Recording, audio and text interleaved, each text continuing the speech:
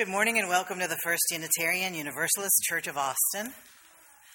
We're a spiritual community dedicated to the free search for truth and meaning, and we're very glad that you all are here. I send a special welcome to those of you who are visiting for the first time. We come from a heritage of teaching that there's a spark of the divine in every person.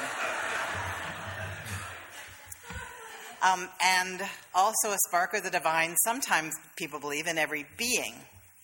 So the way we greet the divine in our midst is by turning to the people to our right and left and welcoming them here this morning. This is our question box sermon Sunday. And so you got a little square piece of paper that says, "What is your question?" And if you have one, please write it down here in the next 10 minutes or so, because during the monthly service offering, which is coming up, I want you to not only put your service offering money in, but put your question in as well. And then the ushers will go separate the questions from the money and bring me the questions. Let us say together the words by which we light the chalice, which is the symbol of our faith. Love is the spirit of this church, and service is its law. This is our great covenant, to dwell together in peace, to seek the truth in love, and to help one another. The call to worship is by Richard Dawkins. After sleeping through 100 million centuries, we have finally opened our eyes on a sumptuous planet, sparkling with color, bountiful with life. Within decades, we must close our eyes again. Isn't it a noble and enlightened way of spending our brief time in the sun to work at understanding the universe and how we have come to wake up in it? This is how I answer when I am asked, as I am surprisingly often, why I bother to get up in the mornings. The reason that a congregation has a mission statement is so that we can use it to measure our decisions, so that we can use it for guidance as we walk our path or roll our path or crutch along our path or run. However we go into the future, it is good to have an endpoint of something that we're hoping to go toward, a North Star by which we steer. And this is our congregation's mission, and we say it together every Sunday. Together we nourish souls, transform lives, and do justice to build the beloved community. The meditation reading is by Anne Rice from The Vampire Lestat. Very few beings really seek knowledge in this world, mortal or immortal. Few really ask. On the contrary, they try to wring from the unknown the answers they have already shaped in their own minds. Justifications, confirmations, forms of consolation without which they can't go on. To really ask is to open the door to the whirlwind. The answer may annihilate the question and the questioner. Now is the time in our service when we enter together into an attitude of meditation and prayer so that we can speak to God as we understand God, or listen in our heads, or listen to our wisdom, or just follow our breath as it comes in and out of our bodies. In this congregation, the wise silence is sometimes added to by tiny noises from children and the sounds of life. That counts as silence for us. Let us enter into the wise silence together.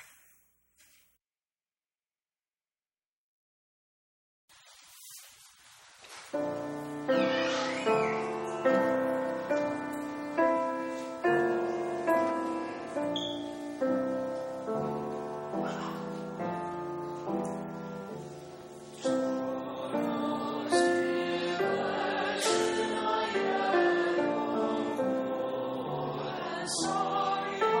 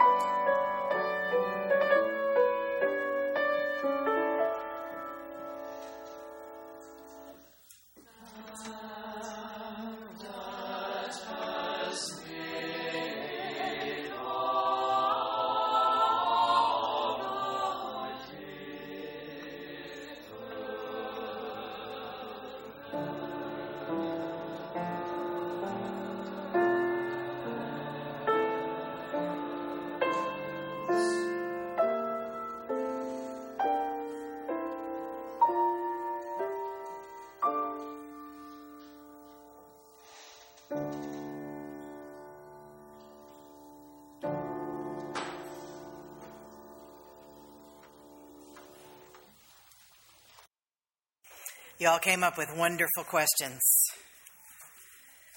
Thank you. Why do we light the chalice? Is one.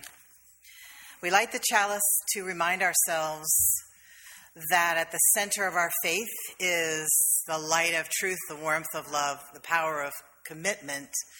The chalice was invented as a symbol for our faith during World War II, where some Unitarians, about whom you might have seen the documentary, started trying to rescue Jews from the Nazis. And this was the UU Service Committee, I believe, their symbol on boxes of aid and places to meet. And so we love incorporating elements from the stories of Unitarian Universalists and their lives. And the chalice reminds us of this period in our history and how we want to be those same people right now. Do you believe in the afterlife? I think some do. And I think it depends on what you mean by life. I think my body will be part of a tree at some point, and maybe part of the leaves at some point, my carbon. And then if a worm eats the leaf, then I'll be part of a worm, and if a bird eats the worm, I think there's a cowboy song about this. If a bird eats the worm, I'll be part of a bird. I don't know if that's what people mean by reincarnation, but and as far as whether the soul or spirit exists after death, nobody knows. Nobody knows. And the Buddha said, when one of his disciples said, "Where does our spirit go after we die?" The Buddha said, "Where does the light go when it goes out?"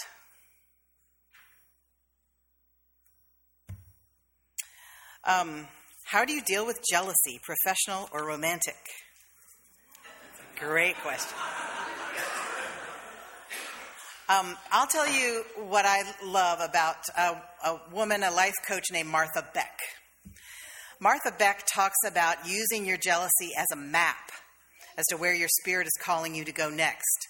So if you sit in a room and somebody's doing something over there that you really feel, I should be doing that, I really want to be doing that, then that is a map to where you are being called to go next. Does that make sense?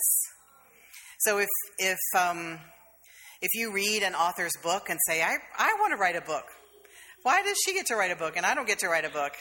It's like, yeah, you could. The secret to writing a book is sitting in a chair and writing. Any other thing is not going to get it done. So it's pretty zen. And romantic jealousy, that's hard. That's hard, but sometimes you can ask yourself, what does that person have? What qualities does that person have that I want? And sometimes when you are jealous of a person, again, it's like a map, and you say, maybe I could develop some of those qualities in myself. Jealousy is really hard. I'm not pretending it's easy. But if I were you, I'd read Martha Beck. Just Google Martha Beck jealousy map. I love this one.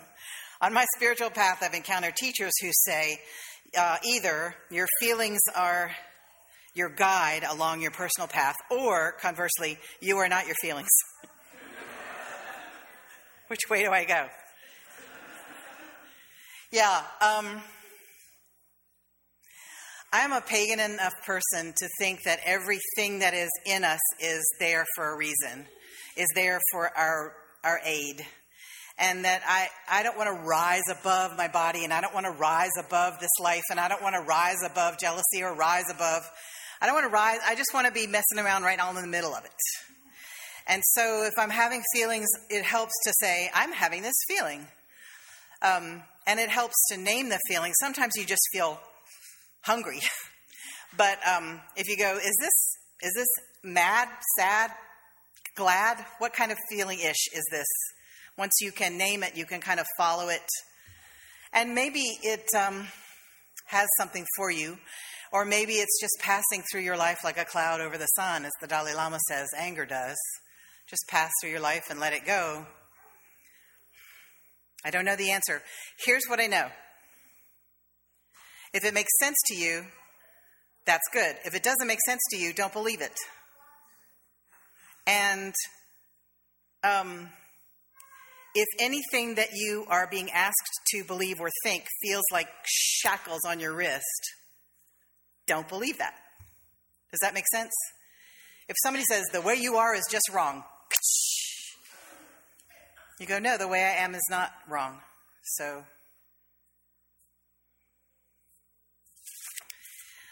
this question is great too.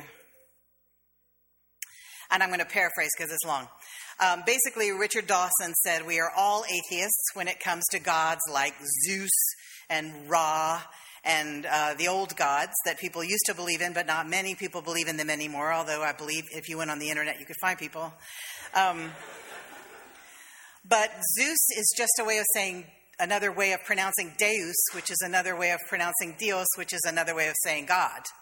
And so people have always believed, many people have always believed in some kind of a higher power.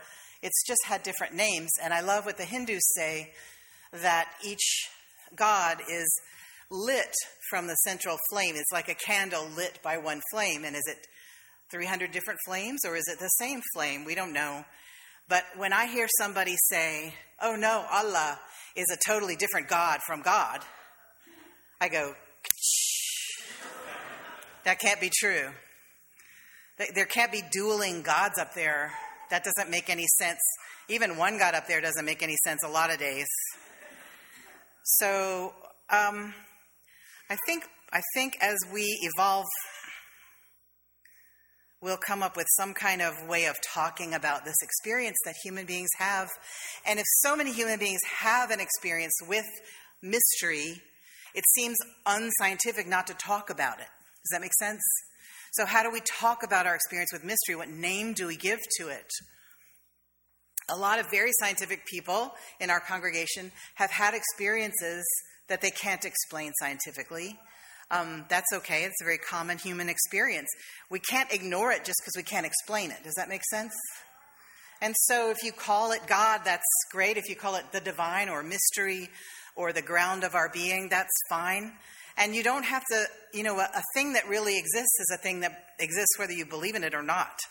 So if there's a thing, a mystery with which we have an experience, it's worth talking about. It might just be a glitch in our brain chemistry, but might be an actual thing that we just haven't decided how to measure yet. Does that make any sense? I'm going to need feedback for some of these. Our moving music is so great, but why are so many of the songs in the UU hymnal so hard to sing?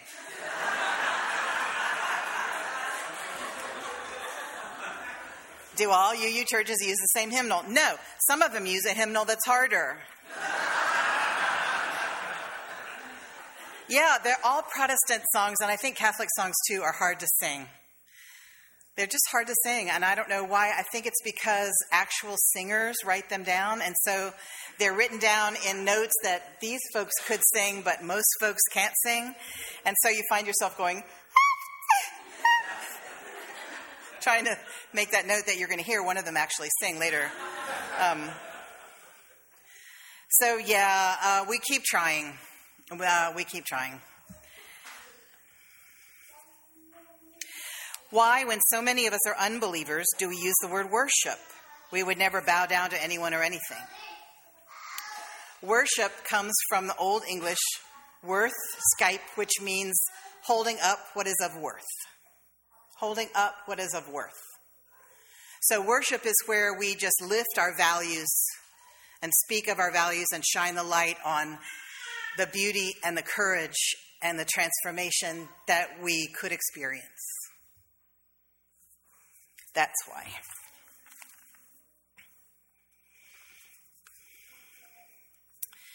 In order to grow the beloved community within our congregation, would you consider using one skit each week that would call attention to the ways white folks unthinkingly exercise their privilege or systemic racism? The aim is to create aha moments. Yeah, I think if y'all write a skit that would do that, we could have it in the congregation's worship service. That would be great. I think once a month is a lot of skits. Did they say once a month or once a week? They said once a week. That ain't happening. But if I have to write them. But if y'all write them, you write as many as you want, give them to me, and if I feel like they'll create an aha moment, we'll do a skit for sure. I would welcome all the help I can get in that area, being a white person who's sometimes unaware of ways that I use my privilege. This person is a devil. If a train leaves Chicago at 45 miles an hour,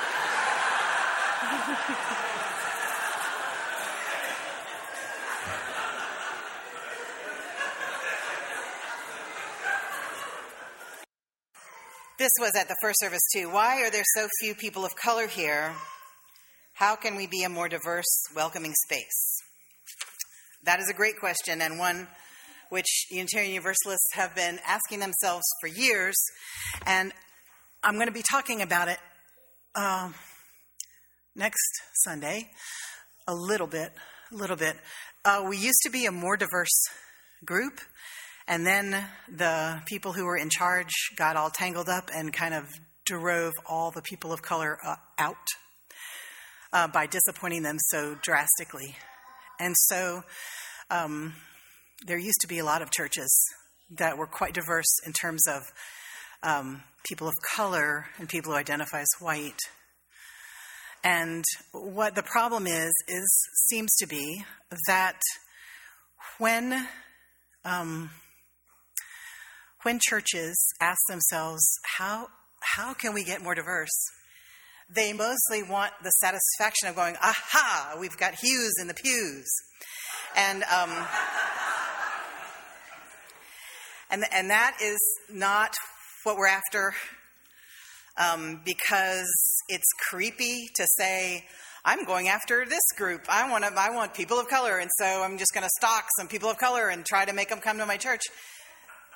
I was in a church that wanted more gay people, and they were like, how can we get more gay people? I'm like, no, that's creepy. Don't be stalking gay people. Now, just make yourself a place where people can come and feel safe and welcomed. And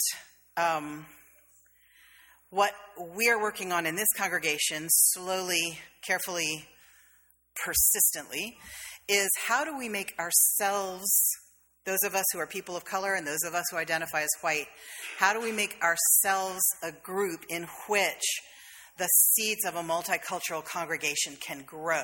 How do we keep from plucking them and going, grow faster? You know, the farmer that pulled on the plants to make them grow faster. You can't. I was helping raise two children who were children of color for a long time, and whenever we would go into a UU church, because I was traveling and speaking, whenever we would all come into the UU church, people would just descend on those children, because we usually upped the diversity quotient by a half, and it was scary for them. So that's like pulling on the chutes. And then later I've told you the story of some folks who came in the door and were asked on their second visit if they would be on the anti-racism committee. It's like, no. It starts in here to change, if you're a person who identifies as white, to become aware of the systemic racism, which you could have in this country whether there were any individual racists or not, and the individual blind spots of white privilege that you might have and you might accidentally, with all good intentions, do or say something which drives a person of color out of the church, or drives a gay person out of the church, or just drives a person out of the church. One wonderful class on how to grow your congregation is called How to Repel Fewer Visitors.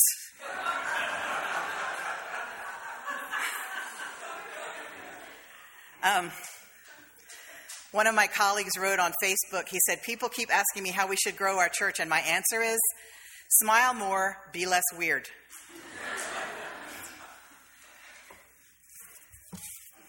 I think he was just about to retire.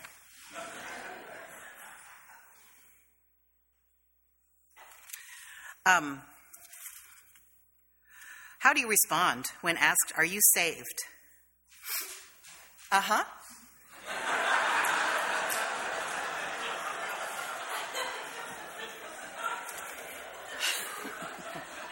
It's not hard.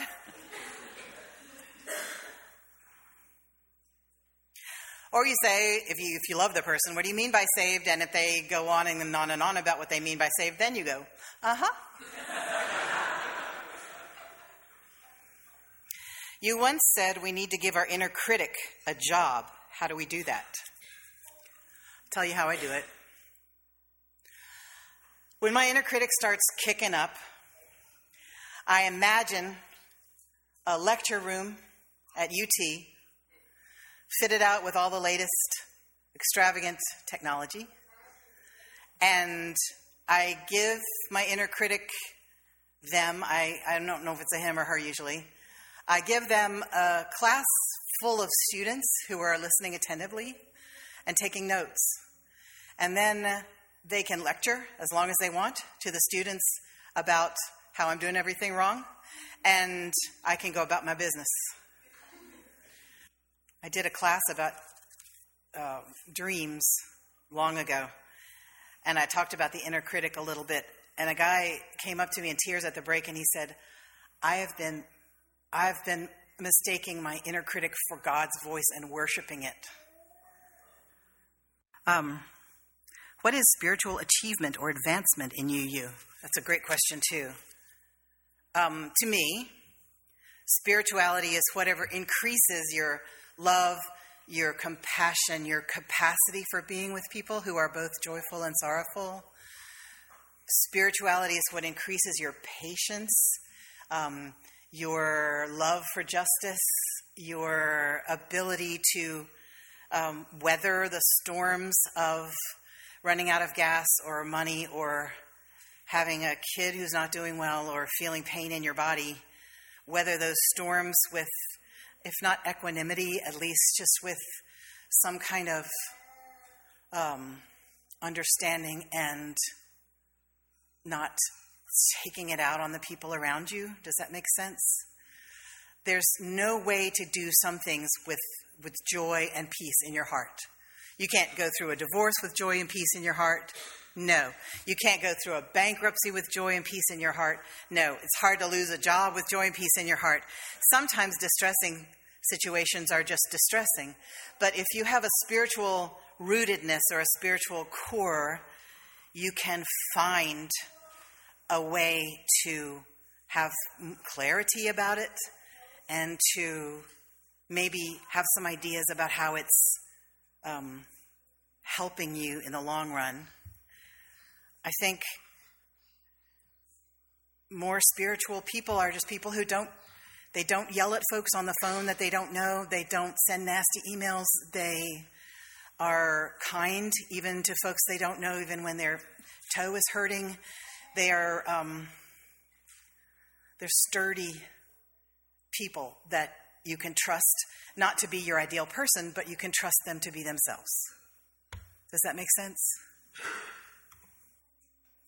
And I don't believe that the more you don't blink, the more spiritual you are.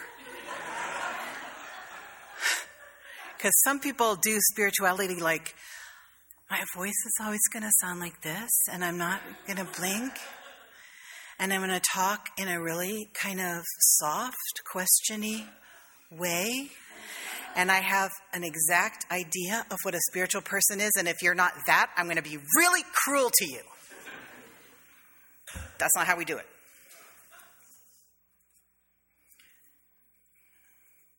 What's your personal vision for how we as a congregation will build the beloved community? The work of our board was all last year to listen to you guys and make goals for the congregation.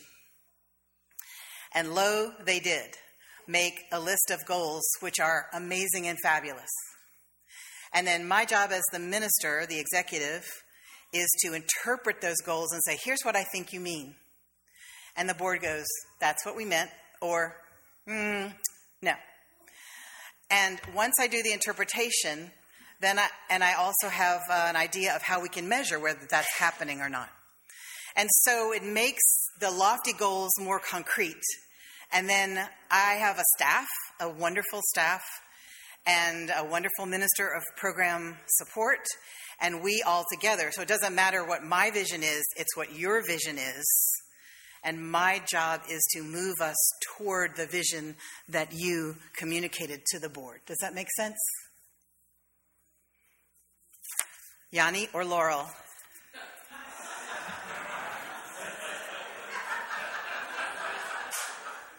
Laurel all day, every day.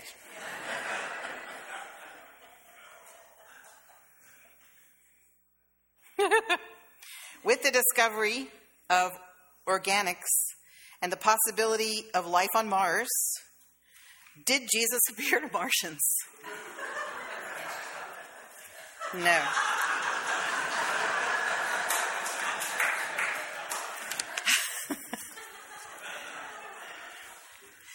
If service is the law of this church, why don't we have more people volunteering? I ask myself that all the time. I think we have some scofflaws around here. What is the one most important UU teaching? This is like the lawyer who said to Jesus, "Can you stand on one foot and tell me the law?" Anyway, not equating myself with Jesus in any way. But the one most important UU teaching, I would say, is live with love and stand with love.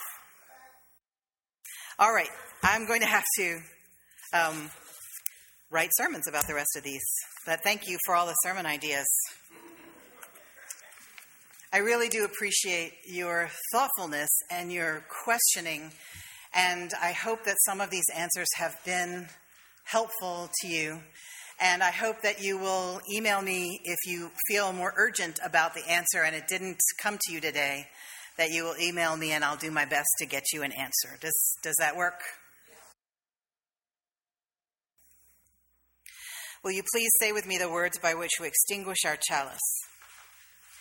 We extinguish this flame, but not the light of truth, the warmth of community, or the fire of commitment. These we hold in our hearts until we are together again. Alone while bird in lofty flight is still with thee, nor leaves thy sight. And I am thine, I rest in thee. Great Spirit, come and rest in me. Go in peace. This is a production of the First Unitarian Universalist Church of Austin. For more information, go to our website at austinuu.org.